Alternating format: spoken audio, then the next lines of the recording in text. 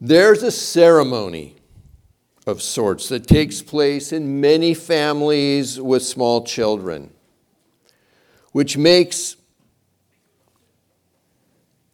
it marks a very important transition in the child's life. The ceremony has different details and procedures in each family with each child. Sometimes it's a happy moment for the child. Oftentimes it's unsettling. It can even be a moment of tears for a child. What is this transition? What is this ceremony that I'm talking about? It is the day that goodbye is said to the bottle. The day the bottles are taken away.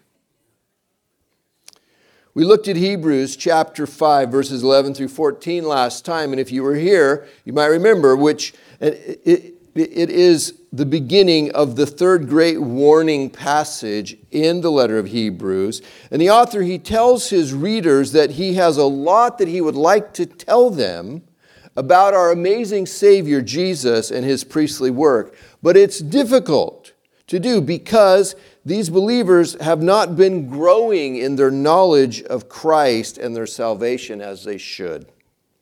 They've been lazy about their relationship with Jesus Christ. Many of them have been Christians long enough, he said, that they ought to be able to teach others by now, but instead they need to be instructed again and again about the most basic elements of the Christian faith, the ABCs of Christianity.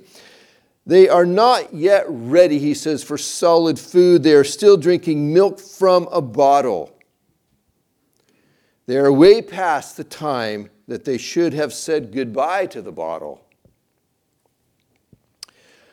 Well, today we are picking up in Hebrews chapter 6, in the first verse, and this continues on in this same passage that we began last week. It says in verse 1, "Therefore, let us move beyond the elementary teachings about Christ and be taken forward to maturity, not laying again the foundation of repentance from acts that lead to death and of faith in God, instruction about cleansing rites, the laying on of hands, the resurrection of the dead, and eternal judgment. And God permitting, we will do so." Now, we might expect the author to go into an extended teaching on the ABCs of the faith at this point in the letter, but that's not what he does. He simply lists some of the things that he considers elementary teaching, some of the basic things that they ought to know by now, and then intends to move forward rather than rehashing these things again. He is effectively taking the bottle away. It's time for them to start drinking from a big boy cup and eating big boy food. Or big girl cup and big girl food. The author lists 6 of these elementary teachings in 3 pairs. This is not a comprehensive list of what are considered elementary teachings of the Christian faith. These are examples of what he's talking about. And although the author of Hebrews is choosing not to spend any time talking about these things at this point, other than just listing them, we're going to take a bit of time and talk about them before moving on. So the first thing that he mentions here is repentance from acts that lead to death and of faith in God. Repentance, it means to make a fundamental change in our mind and attitude, which is then expressed in how we live our life. Repentance is one of the basic first steps for coming into a relationship with God through Jesus Christ. The basic message of John the Baptist, you might remember in his preaching, was repent and believe the good news, he would say.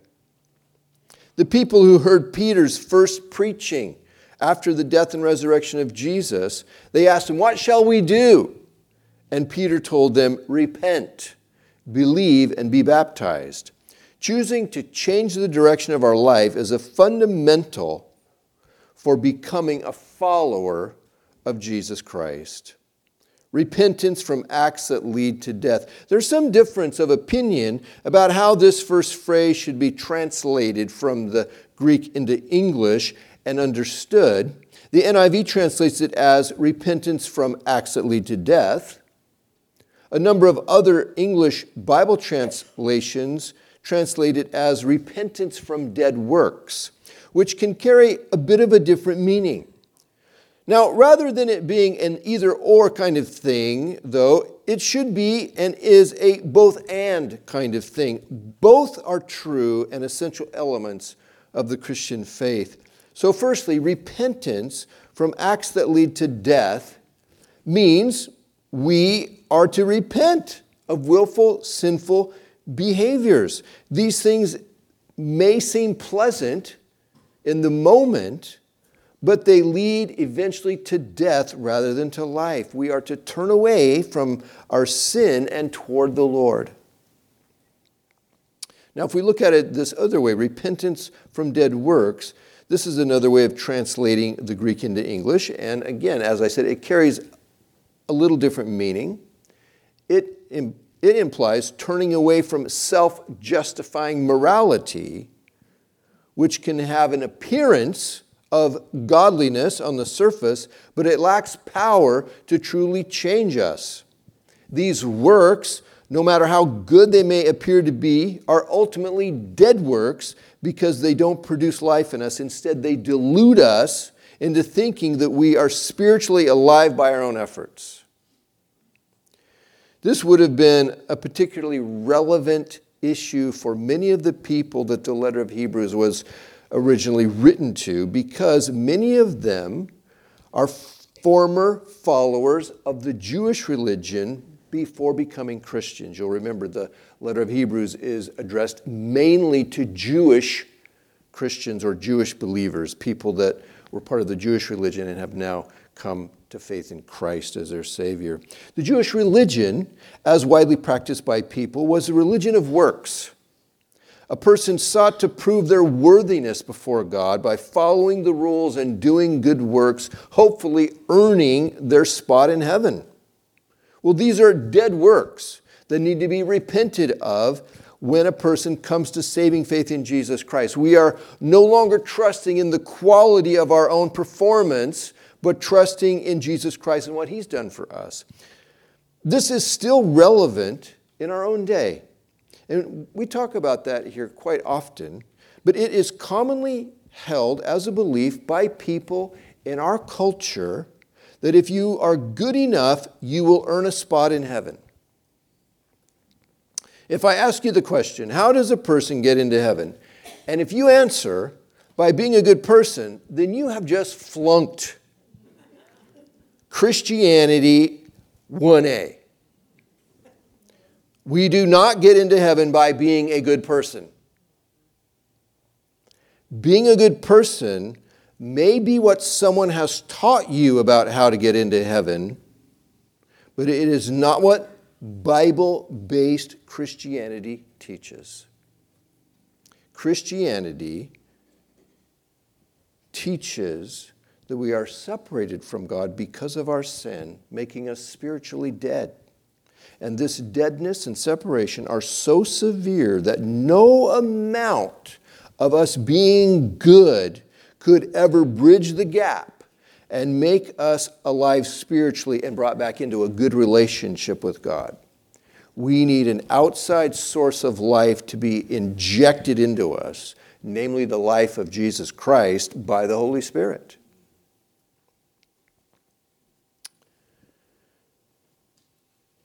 It says here, repentance from acts that lead to death and of faith in God. Faith in God. We repent from willful, sinful behavior and self-justifying works, and we receive Christ-given salvation through faith. We trust in the salvation God gives us in Christ instead of trying to create our own salvation by our own merits.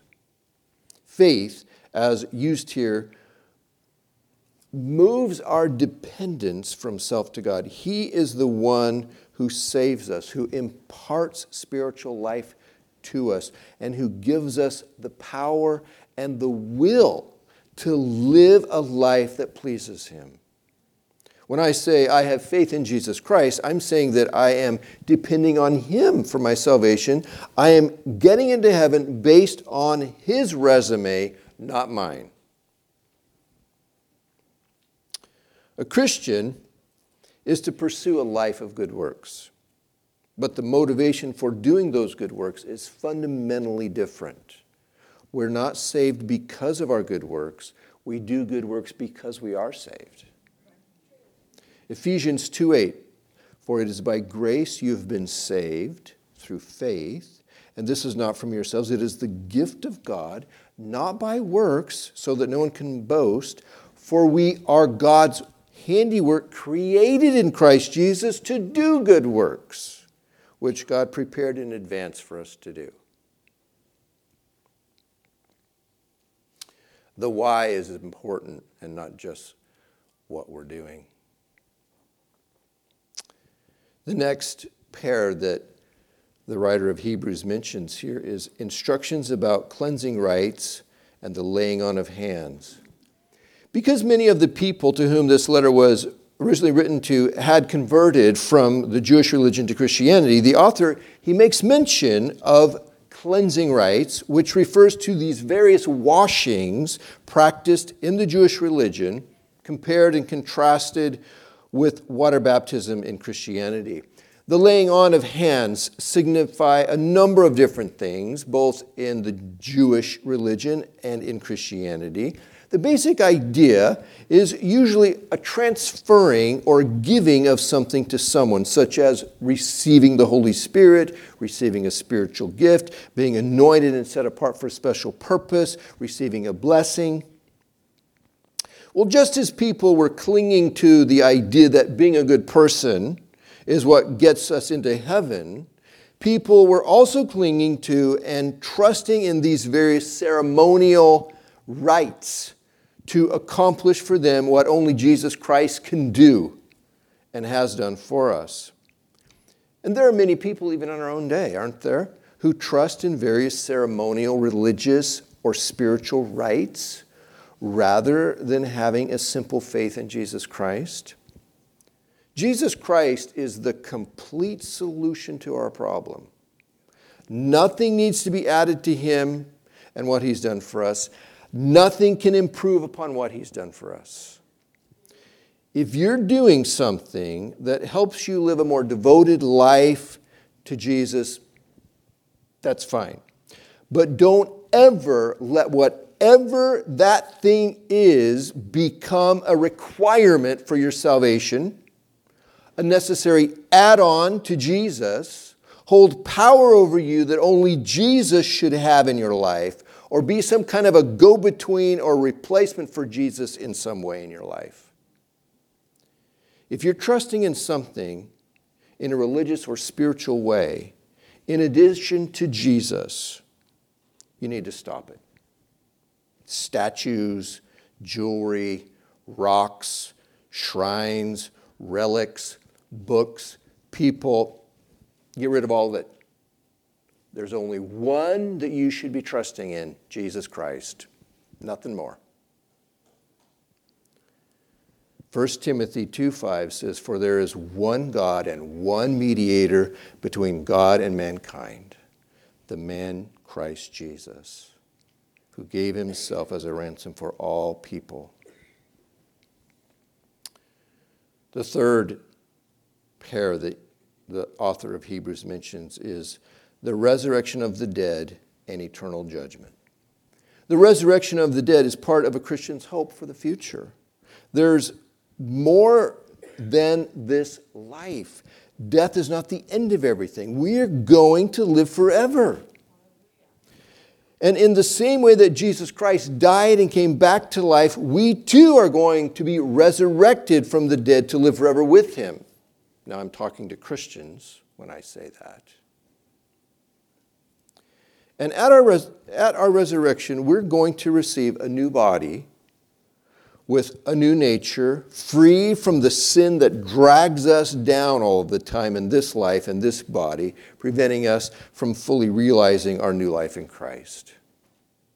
Now, a key idea that comes out of the truth of the resurrection is that we are not a body with a soul, but rather a soul with a body. We live on even though our present body dies. Our body is not us. It's something we live in.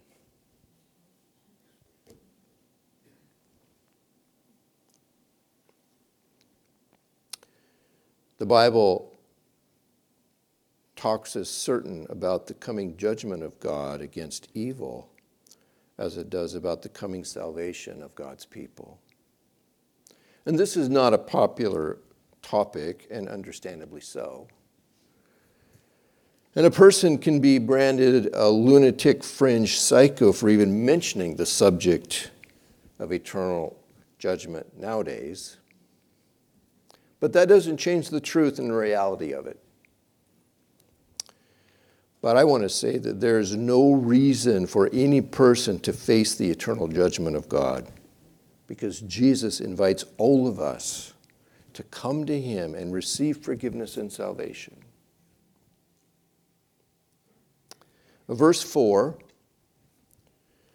Hebrews 6, it says, "It's impossible for those who have once been enlightened, who have tasted the heavenly gift, who have shared in the Holy Spirit, who have tasted the goodness of the Word of God and the powers of the coming age, and who have fallen away, to be brought back to repentance.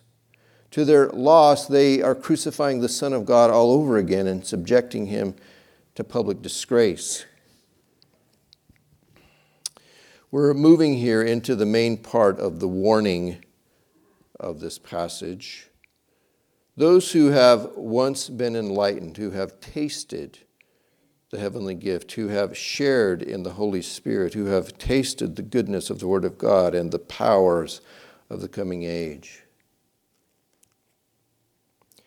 The person being described here sounds like a believer and follower of Jesus Christ. Whether this person is truly saved and born again as a child of God is not clear, and something that Bible scholars have debated for centuries with one another. I think the author purposely leaves it ambiguous, so everyone who reads these words will be forced to take the warning to heart and consider it carefully. This warning is intended for all of us to soberly consider. It says it's impossible for this person who's fallen away to be brought back to repentance. To their loss, they're crucifying the Son of God all over again and subjecting him to public disgrace. Taking the whole of Scripture into account, this passage seems to be talking about a person who, by external indicators, appears to have become a Christian, accepting the Christian solution for the human problem, and then later chooses to reject the Christian solution, returns again to their old worldview and salvation system, or adopts a different one of some kind. And the author basically says that if a person rejects Christ and the salvation that he provides, there's nothing left. Jesus Christ is God's one and only solution to save us from our sin and give us a new life and future. If we decide we don't want it, there's nowhere else to go. God says, I'm trying to save you, but if you don't want it, I don't know what to say. Acts 4:12 says, "Salvation is found in no one else, for there is no other name under heaven given to mankind by which we must be saved." For those who had converted from the Jewish religion to Christianity, the author is warning them to not turn back to the Jewish religion. Jesus Christ is the fulfillment of all that the Jewish religion was pointing to. And as we get further into the book of Hebrews, he'll be driving that home for us. He'll be pointing that out to us. He'll be explaining that to us. The Christ was the hope of Israel. Jesus is the Christ. Reject him and you have nothing left. The historical parallel from Jewish history during the days of Moses that the author may have in mind here is the story in Numbers 14. You might remember that he made reference to this same story back in Hebrews chapters 3 and 4. Moses had led the people to the border of the promised land of Canaan, and then they chose a group of men to go into the land and investigate it. The land was all that the Lord had promised that it would be. It was truly a land flowing with milk and honey. The people, they tasted the sweet fruit of the land. They shared in the blessings and the gifts of God all along the way while getting there. They had eaten the manna from heaven and drank the water from the rock. They had been given the opportunity to experience God's promises firsthand again and again. But after all of that, they chose to turn away and not enter the land because of the apparent obstacles that were in front of them. They chose to trust their own fears rather than trust the promise that God had made to them. And the Lord told them that because they refused to trust him and obey him, they wouldn't be allowed to go in then. He told Moses to turn the people around and lead them back into the desert. But rather than obeying the Lord, even in that moment, the people decided they had made a mistake and they were going to go into the land after all. Even though the Lord had told them at that point, don't do it. I won't be with you. Well, they tried to go into the land, but they were badly defeated and driven out by the Canaanites. The Lord was not with them. The author of Hebrews is giving us a solemn warning that we need to take Jesus Christ and our salvation seriously. We need to seek to make progress in our faith. We need to reject all notions of seeking salvation from any other source other than Jesus Christ. If the people of Moses' day who neglected the good things of God and refused to enter into the promised land were cut off from going in later, how can we expect to escape if we ignore such a great salvation? As the author of Hebrews said back in Hebrews 2 and 3.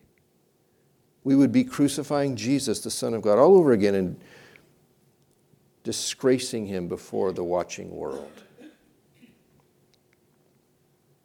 Verse 7 says, land that drinks in the rain, often falling on it, and that produces a crop useful to those for whom it is farmed, receives the blessing of God. But land that produces thorns and thistles is worthless and is in danger of being cursed. In the end, it will be burned. So the author uses this analogy to help explain his meaning. The land is professing Christians.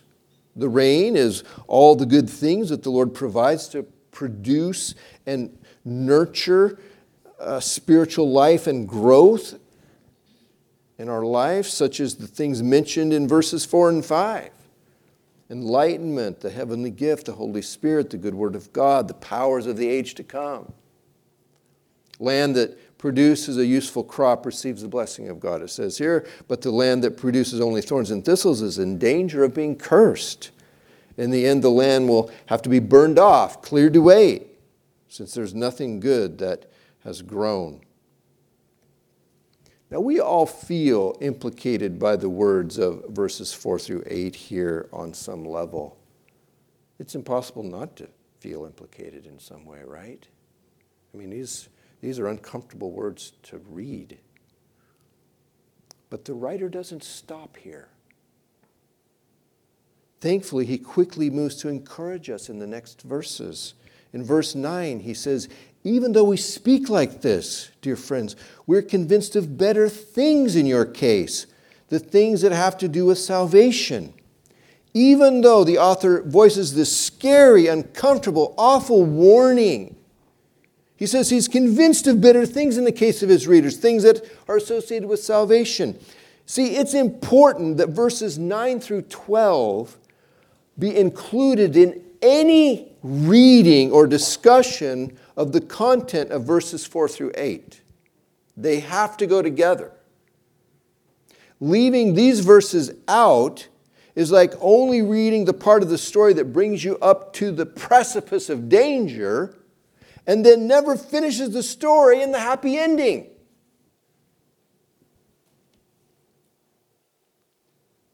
Verse 10, it says, God is not unjust. He will not forget your work and the love you have shown him as you have helped his people and continue to help them. The Lord has a better memory than the proverbial elephant. He remembers every good thing you and I have ever done because we love him. Every act of kindness and mercy, every difficult act of obedience, he remembers all of it. Every little thing. The Lord is very generous with his acknowledgments of the things that we've done. He's not unjust or unfair or mean. He's good and kind and loving. He knows our heart and the good intentions that we have. Verse 11. We want each of you to show the same diligence to the very end so that what you hope for may be fully realized. Assurance of salvation is a blessing reserved for the Christian walking with his or her God. The Lord wants us to have his peace and his joy. But the Christian who has turned away from the Lord and is choosing to do their own thing rather than seeking to live an obedient life to the Lord has little reason to feel secure about their salvation. I mean, they feel uneasy in their heart for a reason. The Holy Spirit doesn't give us the blessing of peace when we're living a willfully disobedient life. But when we're walking with the Lord, his peace and his joy carry us in life, and we feel hopeful about our future with him, knowing that we're his child.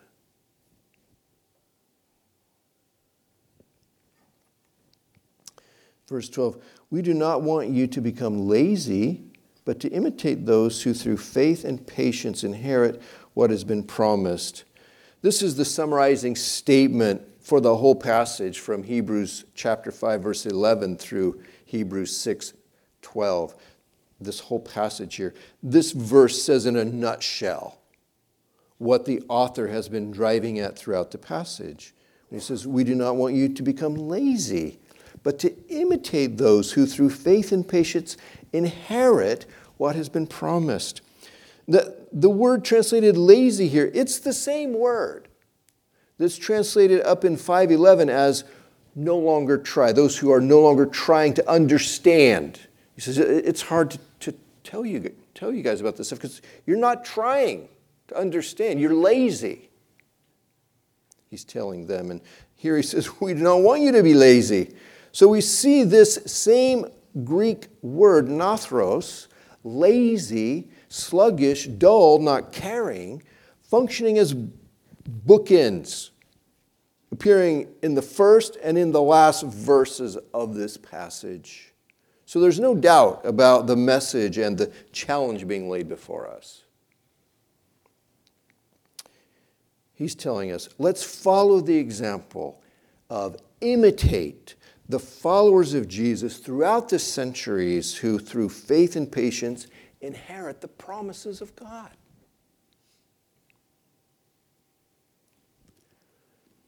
In closing, I want to say there's a balance in Scripture here. It warns the arrogant sinner and the self-assured moralist that their souls are in danger. At the same time, it reassures the humble believer that nothing can ever take them out of the Lord's hands. You're safe in his hands. Romans 8:31. Don't we love this passage? What then shall we say in response to these things? If God is for us, who can be against us? He who did not spare his own Son, but gave him up for us all, how will he not also, along with him, graciously give us all things? Who will bring any charge against those whom God has chosen? It's God who justifies. Who then is the one who condemns? No one. Christ Jesus, who died, more than that, who was raised to life, is at the right hand of God and is also interceding for us. Who shall separate us from the love of Christ? Shall trouble or hardship or persecution or famine or nakedness or danger or sword? No, in all these things we are more than conquerors through him who loved us. For I am convinced that neither death nor life, neither angels nor demons, neither the present nor the future, nor any powers, neither height nor depth, nor anything else in all creation will be able to separate us from the love of God that is in Christ Jesus our Lord. Amen. Let us bow our heads in prayer. Lord, we thank you for this difficult passage that warns us. It rings our bell, Lord. It tells us, hey, wake up, you guys. Don't take these things for granted. Press forward in your faith, in your walk with me. Lord, we thank you for that you, like a loving father, give us a kick in the behind once in a while and say, hey, you guys, you need to get going. Thank you, Lord. We thank you for your loving discipline and for your loving provision and care for us, Lord. We're so thankful that we are not illegitimate children, but we are the children of the living God.